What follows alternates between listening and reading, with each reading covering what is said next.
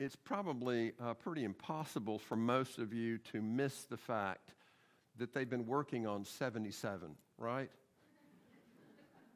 It's pretty impossible to miss that because most of us go somewhere on Interstate 77. Do you realize the money and the energy and the motor graders and the bulldozers and all the other pieces of equipment and all the men and women and all the planners that have been involved in creating that highway?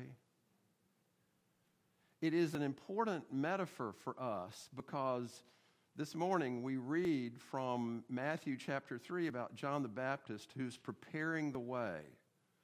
Motor graders, bulldozers, staying up all night, preparing the way for the Lord. It would seem to me that we should not miss the fact that God is preparing the way for a new pastor in this church. And we keep praying for our pastor nominating committee. There is a new day coming for Meadow Lake Presbyterian Church. And none of us know what that is. But the words of John the Baptist reflect the steadfast love of God and the grace of God and the wisdom of God that prepare us in ways far more than we can possibly understand. This morning, once again, we turn to the Gospel of Matthew. Many scholars believe that Matthew was writing for the Jewish community to seek to convince them that indeed Jesus of Nazareth, whom they knew or they knew of, is the Messiah. And he was seeking to address them so that they would experience a change that matters. And so the change that Matthew prayed for and worked for in creating this gospel was he wanted to win over the Jewish community to Jesus Christ so that they would understand that indeed he is the Christ, the Messiah. Not just Jesus of Nazareth, but the Christ, the Messiah of the world of the Old Testament. This morning, many of us, maybe most of us, believe that Jesus is the Christ, the Messiah. But there are other changes that matter in our lives. And it would occur to me that it's appropriate that on the second Sunday in Advent, we turn again to John the Baptist and wonder, what are the changes that matter for us? Now, you've mentioned all kinds of people in praying for different folks. Michelle praying for her dad over the loss of his brother, the situation with his brother and what is going to come. There are preparations that her family has to make for that, just as there are preparations for all these people that you named. And but there is a grand and glorious preparation for the coming of our Lord and Savior. And this Chrismon tree reflects that. And we will gather here on Christmas Eve to celebrate the Savior who comes to us, who has come to us already as a child in Bethlehem and has come to us in faith, and yet will come to us yet again in all kinds of ways. That's what Advent assumes, that we worship a God who is with us, and Jesus will come to us again and again and again. And we need that. And so this morning, let us turn to Matthew chapter 3 and wonder what are the changes that matter in our lives. The word of the Lord. In those days, John the Baptist appeared in the wilderness of Judea, proclaiming, "Repent, for the kingdom of heaven has come near." This is the one of whom the prophet Isaiah spoke when he said, "The voice of one crying out in the wilderness, prepare the way of the Lord, make his path straight." Now John wore clothing of camel's hair, with a leather belt around his waist, and his food was locusts and wild honey. And then the people of Jerusalem and all Judea were going out to him, and all the region along the Jordan, and they were baptized by him in the river Jordan, confessing their sins. But when he saw many Pharisees and Sadducees coming for baptism, he said to them, "You brood of vipers, who warned you to flee from the wrath to come? Bear fruit worthy of repentance. Do not presume to say to yourselves, 'We have Abraham as our ancestor,' for I tell you, God is able from these stones to raise up children to Abraham. And even now the axe is lying at the root of the trees. And every tree, therefore, that does not bear good fruit is cut down and thrown into the fire." This is the word of the Lord. Thanks be to God.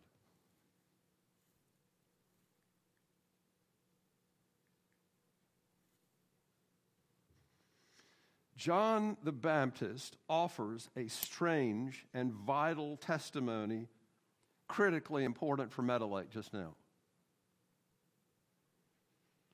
Now, you may know one of the things that makes him strange is that to this day, there is a group called Mandaeans. And there are some 60 to 70,000 Mandaeans in this world. And they are a cult that still worships, still reveres John the Baptist. They also revere Adam and Abel and Seth and Noah and Shem. They're Semites. They speak a language kin to the ancient language of Aramaic. And for years and years, they were in southern Iraq and northern Iran. And because of the U.S. invasion of Iraq and because of the fighting, the number of Mandaeans has been reduced to some 5,000. I just find it on the second Sunday in Advent a bit strange that there's still people who are following, in this world of today, John the Baptist, of all people. They're Mandaeans. But John the Baptist, I said, offers strange testimony. Here he is speaking to us again from his pulpit waist deep in water. He is the ultimate outsider, calling Israel to turn from their sin in light of God's kingdom. And he's doing something that is so important that, according to Matthew, all of Jerusalem and all of Judea go out to hear him. They're tired of stuffy rabbis who wear robes like I do, tired of sitting in their synagogues. And so they make the journey down the Jericho road, also probably the Jordan River road, to get to the spot where John the Baptist was preaching. And there they huddle all around him, and they hear a baptism of repentance for the forgiveness of sins. And he's in the water with animal skins drenched. He's taking people under the water briefly as he preaches repentance and promising God's forgiveness. And he's getting the people ready for something really big. He offers a strange and vital testimony. What he's doing is preparing the way for Jesus. He's calling attention to the fact that there's one coming, and he's not good enough to carry his shoes. And this is John. This is desert prophet John, crazy John the Baptizer, who has the whole world coming to him, even Pharisees and Sadducees, two religious parties who are opposite in their understanding of Jewish faith. And they're all out there listening to him. And it is fascinating to me that we're reading a story that has Sadducees and Pharisees and all of Judea and Jerusalem going out. And here you are and I, here we are sitting together. We're listening to John the Baptist again. It's kind of amazing.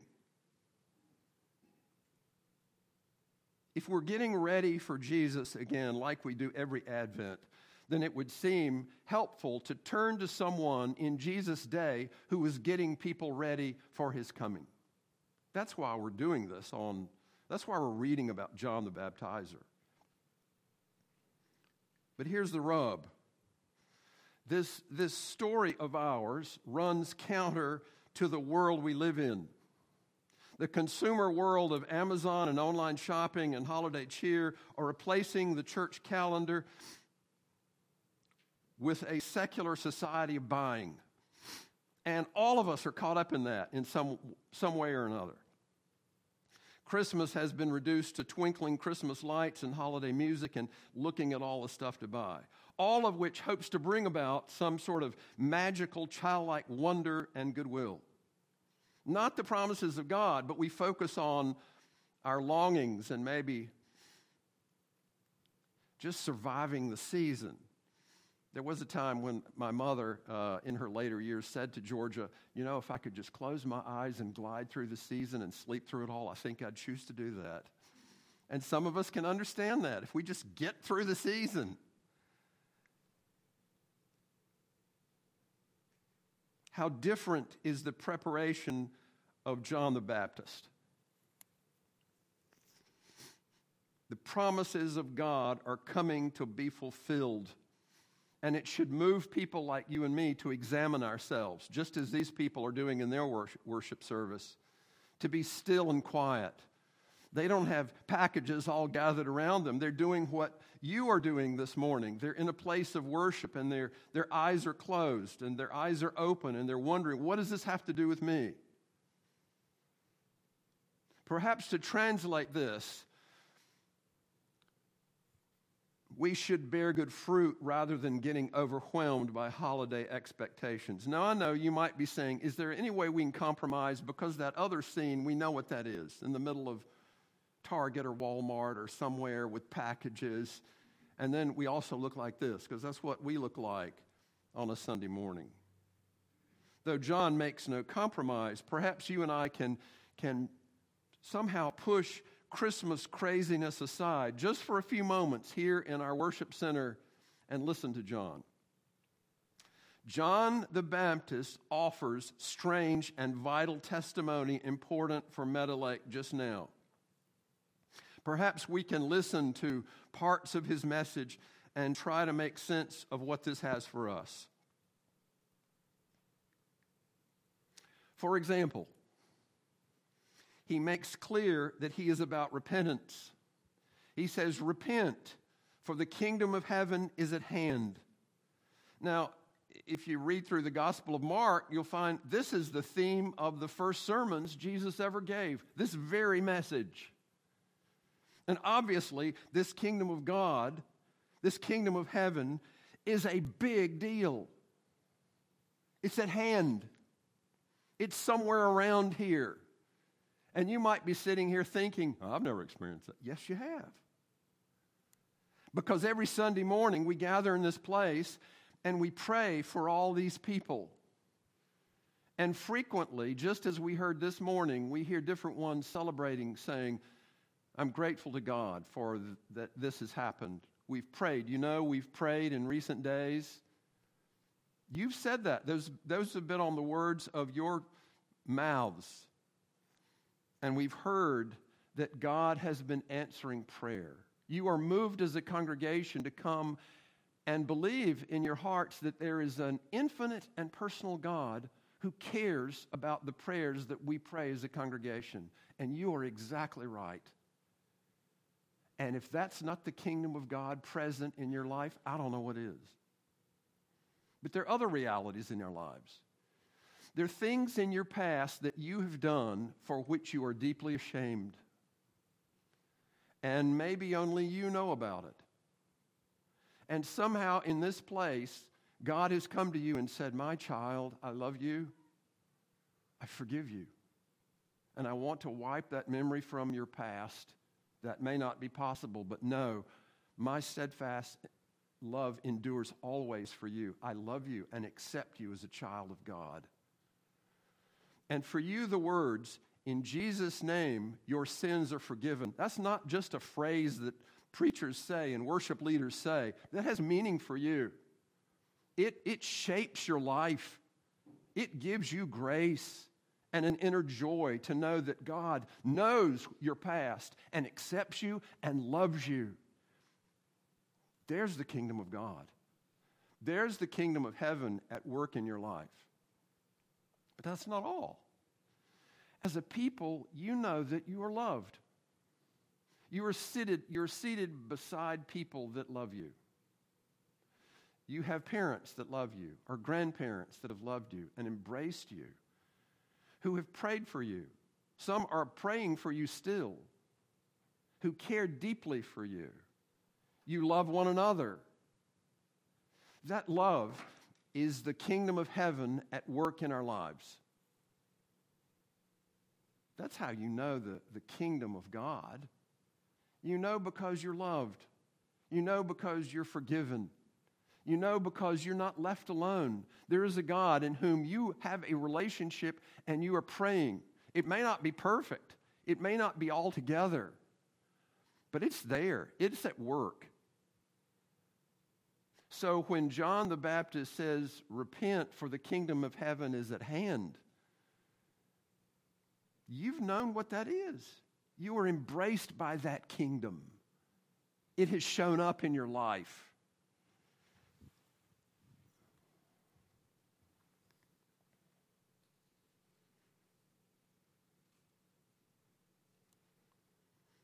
I read recently this line, if God loves me enough to welcome me into Christ's family, then God loves me enough to expect something of me. God's expecting something of every one of us here. God's expecting something of the Meadow Lake Church family right now. So what is it that moves you and me to get responsible? It is the kingdom of heaven working on us. Isn't it time that you and I get responsible in a new way, in a fresh way, with a God who claims us in Jesus Christ? This is how John is preparing the way of the Lord. By helping us remember this kingdom and hearing that John is calling us, change your mind, change your ways, repent for the kingdom of heaven is at hand. It's not just around. You're in it. You're here.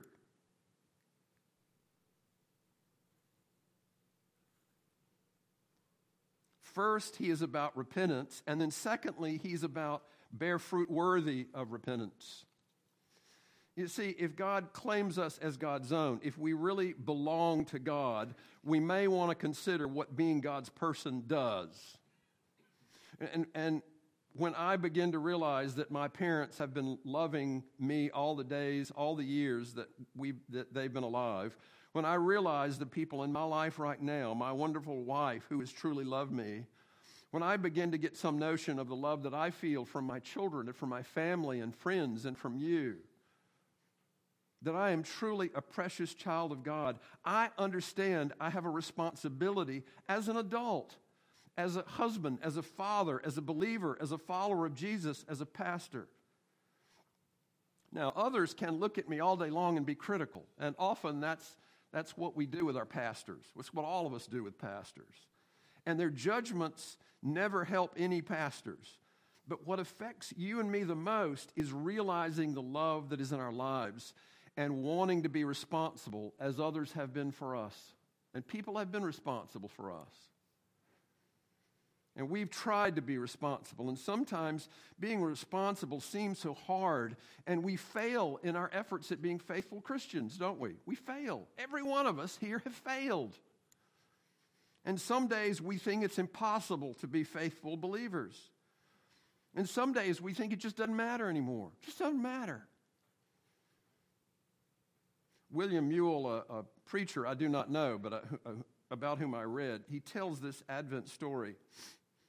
One December afternoon, a group of parents stood in the lobby of a nursery school not unlike our atrium out here, waiting to claim their children after the last pre-Christmas class session. And as the children ran for their lockers, each one carried in his hand the surprise that he or she had made. And the brightly wrapped package on which he'd been working diligently for weeks was there and was treasured. And one small boy trying to run put on his coat and at the same time waved to his parents. He slipped and fell, and the surprise fell from his hands and landed on the floor, and inside the wrapping broke into pieces. And everyone could hear it. And the little boy began to cry inconsolably. And his father, trying to minimize the incident and comfort his boy, patted his head and said, "No, that's all right. It doesn't matter. It doesn't matter." But the boy's mother, somewhat wiser in such situations, swept him up into her arms and said, "Oh, but it does matter. It matters a great deal." And she wept with her son. You see, when we break things, when we do not complete things that we're trying to build and create for God, when we are tempted to give up on things we try to do, it is important to know that God acts like this mother and looks like this mother. More often than we know, God has arms around us and is in tears, hoping that you and I will not give up, but wants us to keep trying to do the Christian thing, to bear fruit worthy of God. And if we get this at all, we know John is preparing the way of the Lord. And so there's repentance, and there's bear fruit worthy of repentance, and there's also do not presume to say to yourselves, we have Abraham as our ancestor. If we believe we're precious children of God, then we cannot cling to the reality that we're just on the inside. You see, this speaks of entitlement. And these days, if you read the news at all, people talk about entitlement. And you know what entitlement is? It means because of who my family is, or because the money I have, or because of the influence that I have, I don't have to do anything. I'm an insider. I'm there. And John the Baptist is saying to these Jews, do not presume to claim Abraham, Isaac, and Jacob as your ancestors, and because of that, you don't need to listen anymore. You're entitled. You simply get to do whatever you want to do. You're one of God's chosen people. And so John the Baptist calls these Jews on their entitlement and says, don't do that. What he prepares the way for is not entitlement, but a Savior who comes along and says, walk with me. Listen with me. Let us listen together at what God is calling us all to do. Not entitlement, not who we are because of what's happened in the past. Walk with me now. Listen with me now. And let's learn together how to serve this world and love this world and reach out in the name of Christ. You and I are on foot following the Master, the Savior of the world, who is teaching us how to walk and how to listen. And we are paying attention. That's what we're doing here this morning. And John is getting us to pay attention again. And if we're presuming we on to other things, we have an attitude. Sort of like the attitude of the bumper sticker that I've mentioned before. Got Jesus? Gosh, that bumper sticker drives me crazy. Because there's an attitude there. It says, if we accept Jesus Christ as Lord and Savior, then we're in. Got Jesus? Sort of like got milk? Got bread? Did you go to the store and get... The reality is that Jesus has us. It's not that we've got Jesus. Jesus has us. And being claimed by Jesus means that we get to walk with him. You remember James and John came to Jesus and said, is it possible that we can sit on your right and left hand? Jesus said, I don't think that's my right to offer, but you have the privilege of drinking the cup that I will drink. And he meant they would die because they knew him and believed he had been risen from the dead. Tradition holds that they were. They did walk the journey with Jesus, and after he died and was raised, James and John and all the others endured martyrs' deaths because of their belief and their faith in this gospel, in this good news.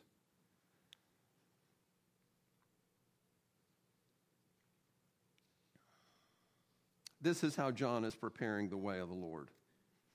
He's teaching us to follow him and pay attention. And you see, all of this matters. It all matters. Stepping towards this God who is stooping down to hold us with arms around us. This God understands you and me. This God of ours knows the Savior of the world is present and wants our attention. He loves us, and he's given his life for us. This morning, we will sing an Advent song thanks be to God for Verna and this praise band, because they have been working on a praise song, an Advent song that is in our hymn books, and many of us may not know it. Prepare the way, O Zion. And one verse says, fling wide your gates, O Zion, your Savior's rule embrace, and tidings of salvation proclaim in every face. All lands will bow rejoicing, their adoration voicing, O blessed is Christ that came in God's most holy name. You see, we want to open ourselves to whatever it is God has in our future. As individuals, we want to open our hearts and minds so that God may prepare us for this new pastor that's going to be coming one of these days, so that this church can be the church of Jesus Christ. This pastor will not be the Savior, the Messiah. Don't dare ever believe that, because you have an important role in living out the ministry of Jesus Christ in this place. Don't ever put all your hopes and grant me, because of who this pastor nominating committee is, you're going to have one excellent pastor someday. In the meantime, it is your and my place to walk with Jesus and to listen to him. That's how John the Baptist is preparing the way for us. And so this morning, he says to us, repent, for the kingdom of heaven is near. He says, bear fruit worthy of repentance. And he says, don't presume to tell yourselves, my family has been involved in the church for years. As great as that is, what matters is where you and I are before Jesus. That's what matters. This morning, even more real than those folks out preparing Interstate 77, God is preparing a way in the midst of this church. And by midst, I mean your heart and your mind and your soul and your life. God has great things for this church to do. And the Spirit keeps telling us, repent, for the kingdom of heaven is at hand. Bear fruit worthy of repentance. And do not presume to be entitled. Instead, walk with your Savior and listen to him. There are great things in store. Let us pray.